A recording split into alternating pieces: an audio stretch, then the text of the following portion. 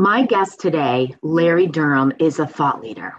He's a visionary in the fields of enterprise learning and talent development. In this episode, Larry and I discuss tactics to stay competitive in our rapidly changing world, and we explore how to intentionally disrupt before you are disrupted. I'm glad you're here to listen in.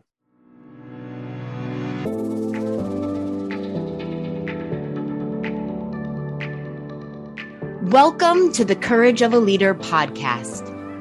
This is where you hear real-life stories of top leaders achieving extraordinary results. And you get practical advice and techniques you can immediately apply for your own success. This is where you will get inspired and take bold, courageous action. I am so glad you can join us. I'm your host, Amy Riley. Now, are you ready to step into the full power of your leadership and achieve the results you care about most? Let's ignite the courage of a leader.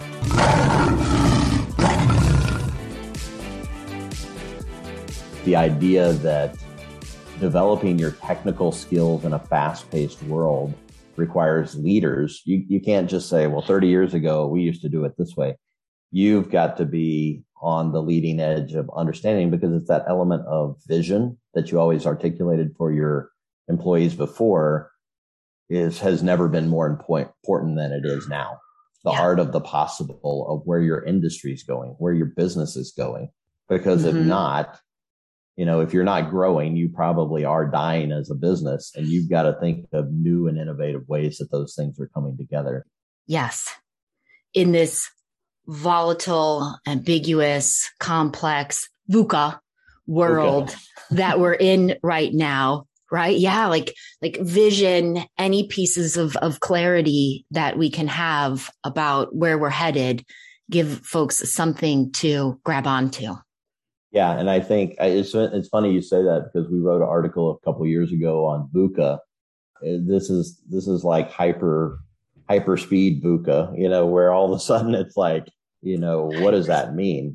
Who would have guessed that you can't come into the office and everything is virtual? And so that just amplifies or potentially complicates the way you do your work. So to manage VUCA, but you can't see your people, or you can't meet with them as you used to, adds a whole new dimension. And I think that's a whole nother topic of coaching and managing teams in a completely virtual environment. It requires a totally different skill set. I used to talk to someone when they walked by my office. Now all of a sudden, no one walks by your office. And so you've got to be intentional, which for most leaders, it's hard to find the time to do that. But that's a whole new thing, a whole new way of thinking about developing and coaching. Yes. As you started saying that, intentional was the word that popped into my mind as well. Like thinking about what organically happened when we were all together in the office. And now how do you intentionally create some version of that? It's kind of like that forced family fun on the personal side. It spontaneously happens, but sometimes it has to be forced or planned or intentional.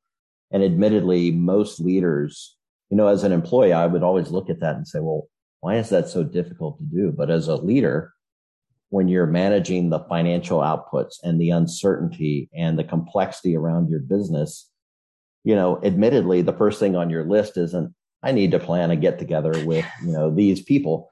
It's not that it's unimportant, but it's yet another thing to pile on a very tall list of things that leaders are working on. And they're trying to keep people employed, manage their client expectations in an incredibly, I'll use the word of the decade, unprecedented way of working. I don't like to use the word because every news story is unprecedented. But in reality, everything we're doing in the business setting is unprecedented. And so what does that look like?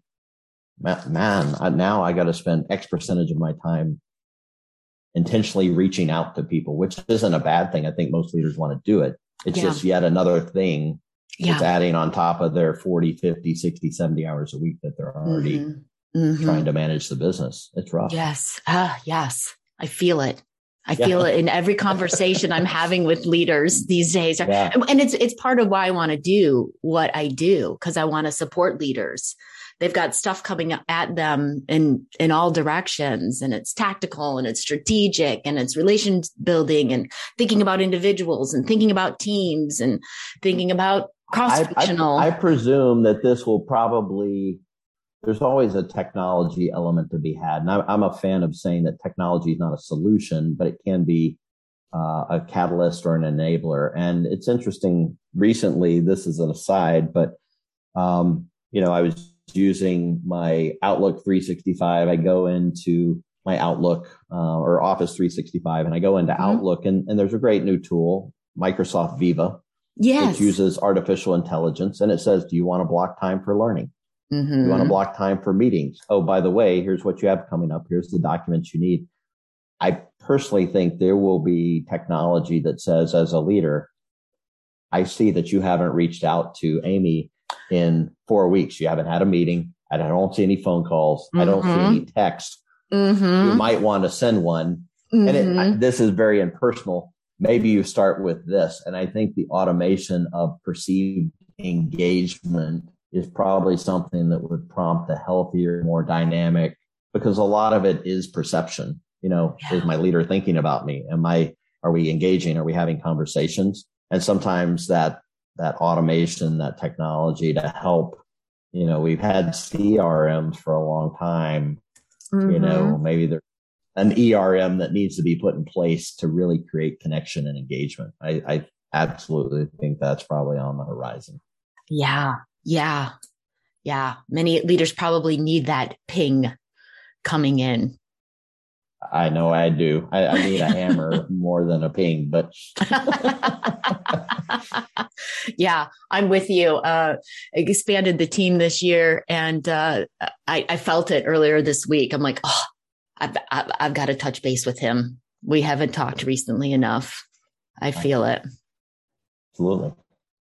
So, Larry, you are about supporting organizations to transform, to become learning organizations, innovative talent development. All of that requires these leaders that are managing many things, like we've been talking about, to think and act in new ways. How do leaders disrupt themselves, disrupt those around them in order to think and act in new ways? Great question. There's so many parts to that question. When I think the first step is this: understanding how the economy and the industry and their organization is changing. Every organization has been affected, no matter what it is, either a pandemic or the economy, new ways of working, new skills. We've said this for a long time, the shelf life of skills is shortening. And so what we're seeing among most of our clients is first this, and that is, don't disassociate learning and development from the day-to-day work. It is a catalyst, it's an enabler, and it's critical to actually bring those things together. Yes. So step one is, if leaders are not already thinking about bringing learning in the flow of work, learning in the flow of business, learning at the point of need, having been around for a long time, when you say training, individuals and leaders say, oh yes, that's where I go to complete my task, my CPE, my compliance. And it can be a check the box mentality, when in reality, creating a culture where individuals see learning as the lifeblood of being able to do what you do and innovate and collaborate and advance, it's critical. So I think number one for leaders is to understand how learning in the flow of work can be. And that could be something as simple as what the military's done for a long time, after action reviews, to say, what did we learn in this process, good, bad, or otherwise? And then codify that and share that to accelerate how that works. So that's the first thing I see amongst leaders, is really appreciating the learning and the flow of work. I think the other, outside of developing themselves as a good leader, which is important, and I'll talk about that, is really educating themselves on where the marketplace and their industry is going. There is no industry that's immune from accelerating and advancing quickly into new ways of working. And so what does that look like? For some, it may be, if they're in the healthcare space, what does the acceleration of, vaccines look like, and what's the implications of that on ways of working? For professional services and audit, it may be automation, and what does that look like for the future of your workers? All of those things are impacted. Inevitably, you'll talk about big data. You'll talk about process automation. You'll talk about cryptocurrency. You'll talk about blockchain. As a leader, you have to be steeped, or at least have a high level of understanding of what those things are. And more importantly, what are the implications? Some people would say, well, our business, we don't work in cryptocurrency. We don't work in blockchain. Well, ultimately, everyone at some point will be impacted by blockchain, just given the nature of how it works. And so educating yourself as a leader in terms of what the marketplace is doing, what in the old school, we would say, what's your vision as a leader? Really, what's your 1 year, 2 year, 3 year vision based on what's happening in the marketplace, and what does that mean? And how do you ascribe or espouse what that looks like to your employees and your team? And then I think the last one, aside from, learning in the flow of work and understanding the market, is what does being a leader look like in these highly proactive, volatile times? How do you reach out to your employees? How do you engage with your team? How do you, we used to, I did a lot of work in my past around managing change on large scale transformational initiatives. Now managing change is a day-to-day activity in a highly virtual environment. What does that look like for a leader to bring calm and comfort and awareness and understanding in a time of high volatility? Where every day you say, well, I don't know that my folks are experiencing any of that. I think people in a decentralized environment that are disengaged have a level of apprehension and anxiety around what's happening that I'm not party to, what's going on in our business, how's this working? And so there's an enhanced level of interaction that has to happen for people to have a level of engagement and calm, that their leadership is advancing and that they are engaged and they feel part of it. Maybe what you used to experience in the break room or in an office or something like that really has to be, enhanced to make sure that works. So those are three top of mind things that I can think about from a leader in a fast paced world that probably need to be considered. Yeah. I love that. And that's looking out in a couple of different ways, like looking macro at industry business needs and direction and those implications. And then also looking at your day to day, what's the flow of work, so that training and development is not something that we do the last week in March when we go off site, but it's something that we do as we're doing the work and meeting the needs. And then, I wrote down the word calm. How do you generate calm, and what do your team members need to remain calm? Like you were saying, information, touch points. It's so easy to feel isolated and anxious about what's going on. And am I in the know? And am I in the inner circle anymore? When we're working from home or working hybrid. Great points.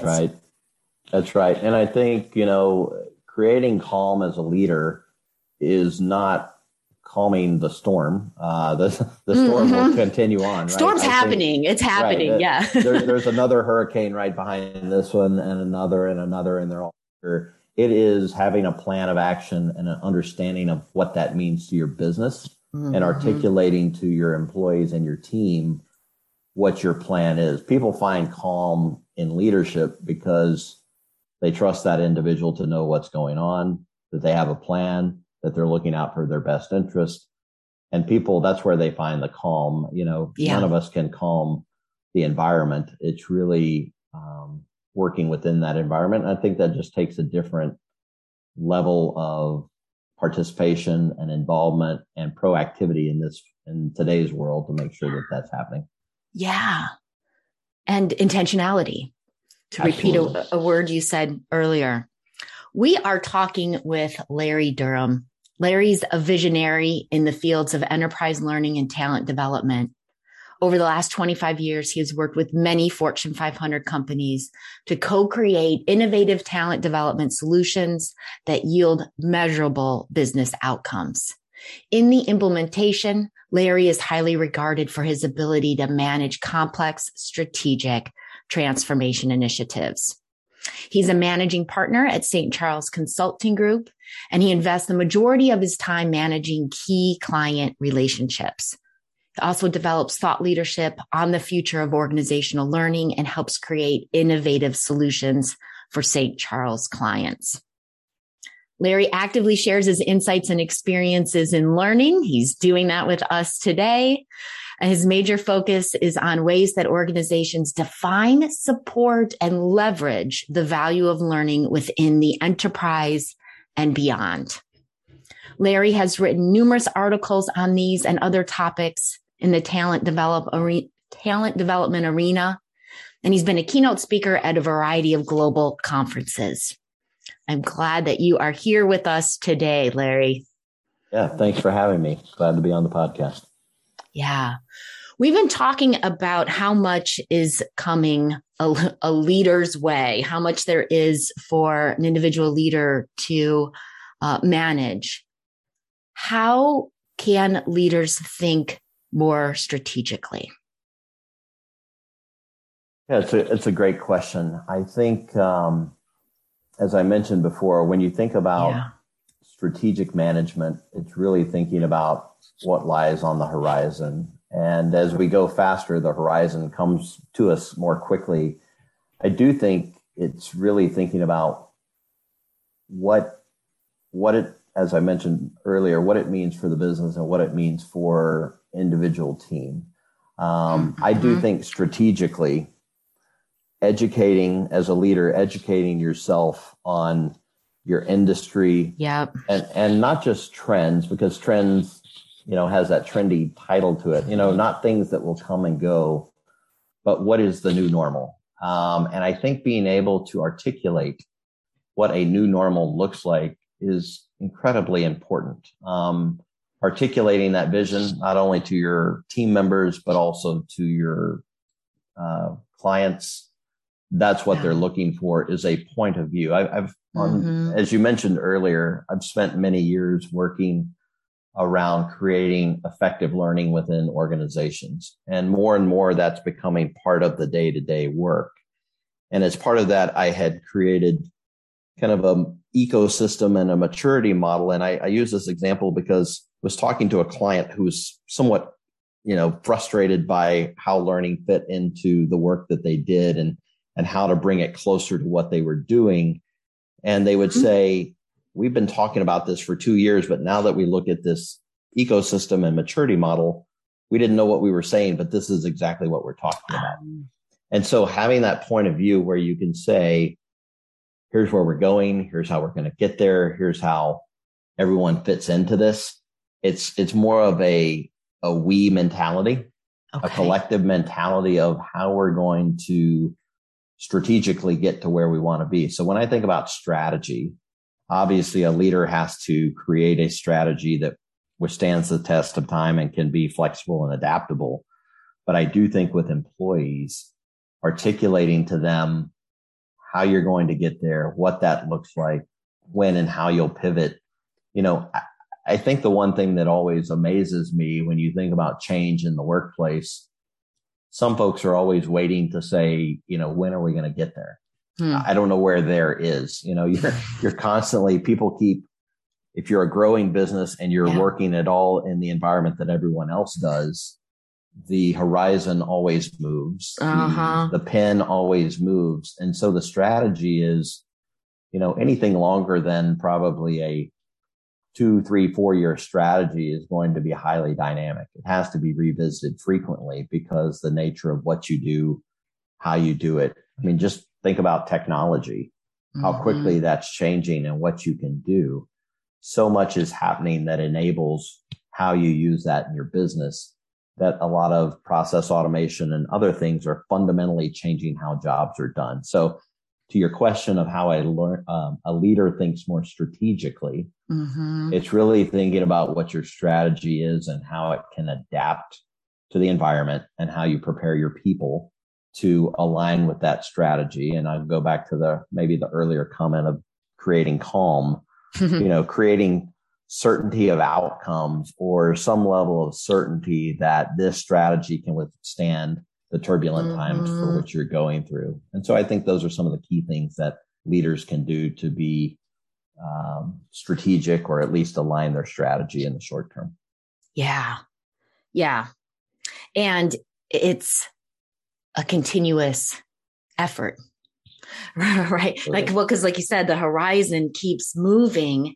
And if we're being bold, if we're going for extraordinary, if we're taking things in a new direction, we don't have at any given point a totally clear map of how we're going to get all the way from today to that point on the horizon, right? We got to continually think about, okay, I can see, some of the next pieces we need to put in place. I can see some of the new practices we need to embrace. And things are so emergent that we can't see what all that is going to produce. That's right. Right? And make it possible next. So yeah, just that comfort with there's going to be some fuzzy as we look out to the horizon. Right. The certainty is really around the acknowledgement that there is a plan and it will adapt. The certainty is not around the circumstances and knowing how it's going to work, because let's be honest, no one really knows. You might be a futurist and you may write a book around what's going to happen 10 or 20 years from now. The great thing about being a futurist is you don't have to be right. Most people will have forgotten about it 10 years from now, but no one knows exactly where all this plays out, but it's clear to see what the trends are. Things are accelerating. I always use the example of, if I went back 20 years and saw that drones are delivering or piloting the delivery of things to your house, you would say, that sounds pretty far-fetched. First of all, drones weren't that common back then. Also, when you think ahead, I think what I love about learning and what I focus on in analogous learning, what do I know today and what am I seeing that's coming, and how do I put those two things together? And it really helps you understand, because I'm taking a concept that I know today and I can appreciate all the facets of how it works. And then I take something that I don't understand, but if I apply those same things, as we often do, it provides clarity. So for example, if I think about, new technology that we find hard to believe, autonomous vehicles, self-driving vehicles, people are like, oh, that's great. And they think about, I don't have to drive a vehicle, which is true. That's case in point. I mean, that's pretty evident. But if you think about the fact that if most motor vehicle accidents are due to people driving and human error, self-driving really should eliminate that. What does that mean for insurance companies that insure automobiles? Wow. There's a whole industry that's predicated on the fact that human error creates auto accidents. So what does that mean around insurance? All these things, I mean, that's just one step versus, how you purchase cars. Do you lease a car? Do you just have a car service that picks you up? The whole experience. I learned this many years ago. I'll show my age, as flat screen TVs started coming out. So I'm really showing my age. But when you go back to tube TVs, they were a whole piece of furniture. Yes. And then you had furniture built around your TV. And then you were like, why do I need this big piece of furniture to put my flat screen in? Because it looks really odd. You don't. It fundamentally changed the way that furniture looked in your living room. And why do I use that seemingly odd example?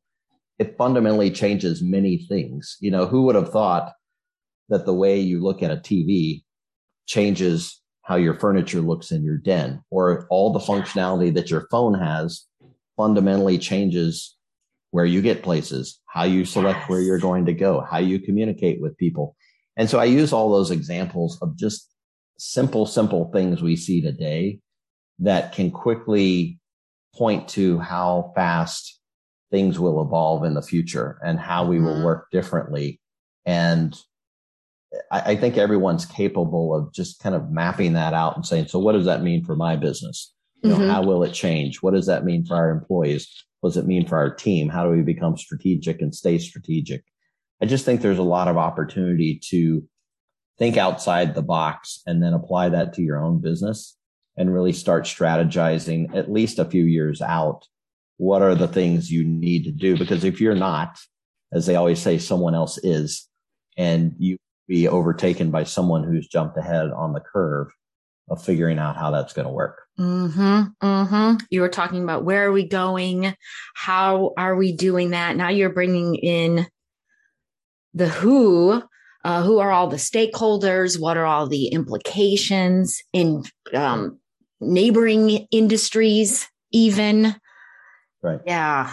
I think the big challenge here is, as a leader, really what we're saying that no one wants to talk about is we're asking ourselves and our entire teams to be disruptive. If you go back 20 years and I went to my team and I said, let's be disruptive, you'd probably get fired because, you know, the CEO or the board would say, well, that's you're eroding value of the business. Be disciplined, be focused. Yes. Yeah. Right. Not disruptive. Don't be disruptive. Get in line, do what we're supposed to do. Yeah. Now we're of a mindset of we're challenging people on our teams to look for technology or other methods that can replace what they do. And people that will have the most value will be those who can disrupt and blow up their own job and yet find something else to do. It's really interesting because I think that's the heart of it. Is it feels unnatural as a leader and as a team to put yourself out of work. Yeah. Doesn't mean you'll put yourself out of business, but you are putting yourself out of work. And this goes back to a value paradigm that we used to have when we talked about referenceable information or knowledge management in the old school days. Knowledge management used to be the more I knew, the more I would keep it to myself, and I created inherent value in the organization. Everyone has to come to Larry to ask that question. So I found value in preserving the knowledge and keeping it close to the vest. And then over time, especially in today's world, you know, social media influencers or social influencers within organizations, the more information I share, the more my value escalates within the organization. Yeah. Larry puts out all his information, all his knowledge. That's the guy to go to. So there's been a paradigm shift. And I think the same paradigm applies to stay the course versus disrupt yourself. And I think in today's world as a leader, carving out time on a regular basis to figure out ways to disrupt your business feels completely unnatural. Yes. But in reality, it's probably not only a way to, you know, advance, it's probably the only way to survive, because someone else who's new is probably operating under a new MO, thinking about how they're going to operate. And those are the things, those are your competitors, the ones that may not even exist yet. And I think from a strategic leadership perspective, that might be the number one. You know, we talk about intellectual curiosity being up there as being important. I think a close second is actually being disruptive. Based on what I know and what I see coming. How might our business take advantage of the disruption versus being, you know, eliminated by the disruption? Yes. Yes. I see leaders struggling with that too, Larry, even if they see the importance of taking that time to think strategically, to consider how to disrupt. There's so many seemingly urgent things coming at them that becomes the thing that doesn't stay on their calendar, that they allow to get scheduled over. Yeah, I think it's becoming more clear in our world that we need that planning, strategic thinking. How do we disrupt? How do we continue to, I was going to say evolve, but it's not necessarily evolve. It's revolutionize. Right. Yeah. How do we continue to take those leaps forward? So having the time and energy can be a challenge. Some leaders also are challenged with the idea of, hey, Larry, I'm not creative, right? I'm not innovative. I'm not the person that's going to have the big disruptive ideas. So how do I do what you're describing? Yeah, it's a very interesting point. I've thought a lot about this in the what you might call the new world order of being disruptive. Mm-hmm. Can you be a good leader of an organization without being creative and disruptive? It's kind of a moment that makes you pause and think for a moment. Otherwise it might be difficult. If you're in a position as a leader to manage others, cast a vision, think about what's out there, I think there's some key principles, and I mentioned a few of them already. I think intellectual curiosity, by that, and I think that's from top to bottom. I think anyone hiring individuals these days, probably the number one skill would be intellectual curiosity. That used to, you would say, well, how many books do you read? You don't necessarily, it doesn't have to be that measure today, but are you consistently and continually out there looking for what's next and watching what's happening in the marketplace and understanding implications to parallel businesses and what that means? I think the second part, sometimes we call it critical thinking. As I would call it, not the what, but the so what. What does that mean? What are the implications? Yes. I do think as you look at that, what does that mean for your business? As you asked the question, if I'm a person that's not creative per se, look for strategies. I mentioned one that I use for myself, and it is analogous situations or analogous learning, where take a concept that's similar, look at that, and then apply that same concept to what you're looking at now and saying, well, if that's the case, might this be where this is going? No one has ownership rights of where the future is heading. It will evolve, most of which we don't even know where that's going yet. It's influenced by social, governmental, pandemic factors that we could never perceive. And so all those things are going to change, but you don't have to be 100% correct. You just have to be directionally correct. You just have to be heading in that general direction so that you're within striking distance. And so I think if you're intellectually curious about what's going on in the marketplace, doesn't mean you have to go out and buy a bunch of Bitcoin, but you have to have a concept of what does that even mean? I can't say I have no idea what Bitcoin is and I don't care. You have to keep up with what's there. Yeah. I think it's got staying power, but if it didn't, you still have to be aware of what's driving conversation in the marketplace and then applying that. I think so often, and this is difficult in a fast changing world, especially for even individuals being born today. If you didn't grow up with something, your comprehension of how to use it and apply it is limited, right? I use the old example of the telegraph and the telephone. So as the telephone was invented many years ago, they said, well, how will we roll this out? And they said, well, let's put it in the telegraph offices. The lines already exist over which we, it's prohibitive to try and build all the lines immediately. So in some of the earliest records, they would bring in a telegraph. Person would pick up the phone and say, I'm about to send a telegraph, and then hang up and then send the telegraph. And we look at that today and you would say, well, but part of that is the concept of how you use that to its fullest potential was lost on someone who already knew how it worked in the past. Yep. And I think for us, very few people take phone calls on their cell phone. I know my daughter, who's still in her teens, I can't get her to answer my phone call. That's probably a different issue, but everything is text. maps, social media. Mm-hmm. It's not really a telephone. It's a mobile device that lets you do a lot of things. Uh-huh. And here we are, we take our phone calls on computers and we use our phones for, emails. So everything evolves and changes over time. And I think about that.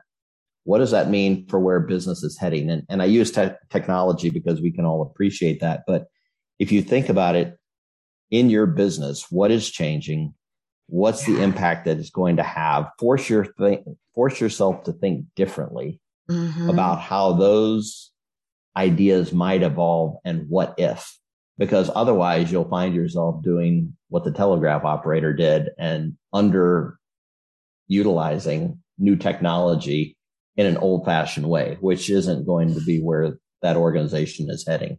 Right. So I think about that in learning. We see that with curated assets. We see it with presenting. You might like this. Other people you follow are taking this. Adaptive learning to accelerate the process, learning in the flow of work, contextual guidance. There's so many things that are in some ways redefining what learning looks like versus me going to a classroom and sitting for 3 hours and getting 3 CPEs. Yeah. I'm learning continuously and evolving what I need at the point of need to do what I need to do. In the moment. And so I think it's just being intellectually curious. Yeah. And then stretching your creativity, whether that be through analogous exploration or something like that. I think if you can do those two things, and then if you're really not creative at all, find a colleague who is and kind of map out what that looks like. It's always good to bring in another brain or two and really strategize, because I think social learning, it's amazing to me how 3 people that might even look similar have completely different perspective on the same topic. They're looking at it from a totally different way. And it fundamentally changes how you think about what that topic is. So that's what those are maybe 2 or 3 examples I can think of. That's great, Larry. And even boiling it down to the questions of what and so what, right? Educate yourself on what's going on in the industry, where things are headed, and then continue to ask yourself, so what? What does that mean? And then, if you don't feel like you're yet embracing your creative skills, right? Are you a good researcher? Are you good at analysis? How can you take something that's been working somewhere else and apply it here? Critical thinking, curiosity, facilitating, bringing together people who would declare I'm creative, right? Get them in the room, which we want to do anyways, because we want to get that diversity of perspective and think about all aspects of whatever we're discussing. Yeah, there's a lot of opportunity. I remember a training, and I'm sure it's still done today, but where you take, and it's probably more from a psychology perspective, but you take a totally unrelated topic or picture and you talk about the attributes of that picture. I think when I took it, 25 years ago, there was a class, and I think we looked at a picture of an elephant, for example, and you said, what's big, it's powerful, this, that, and the other. Oh, yeah. And you start thinking about those attributes, right? And you apply it, and again, analogous, totally unrelated, but I make an analogy between that and the way it could work and what the attributes are. And it really, I think, if you're left-brained or right-brained, it kind of kickstarts the other side of your brain to saying, okay, I'm going to use my rational thinking to creatively think about this. And even though I'm not highly creative, it then translates back and it really starts the juices flowing about how you might be able to make the connection. Yeah. Yeah. I love it, Larry. So I just looked down at my notes and I see the word disruptive circled and the word calm circled, which might sound like, well, what? How are those two key points in the same conversation? But that might be the paradox there, right? How to disrupt ourselves while generating some calm around that, because this is what is happening now with the rapid rate of change.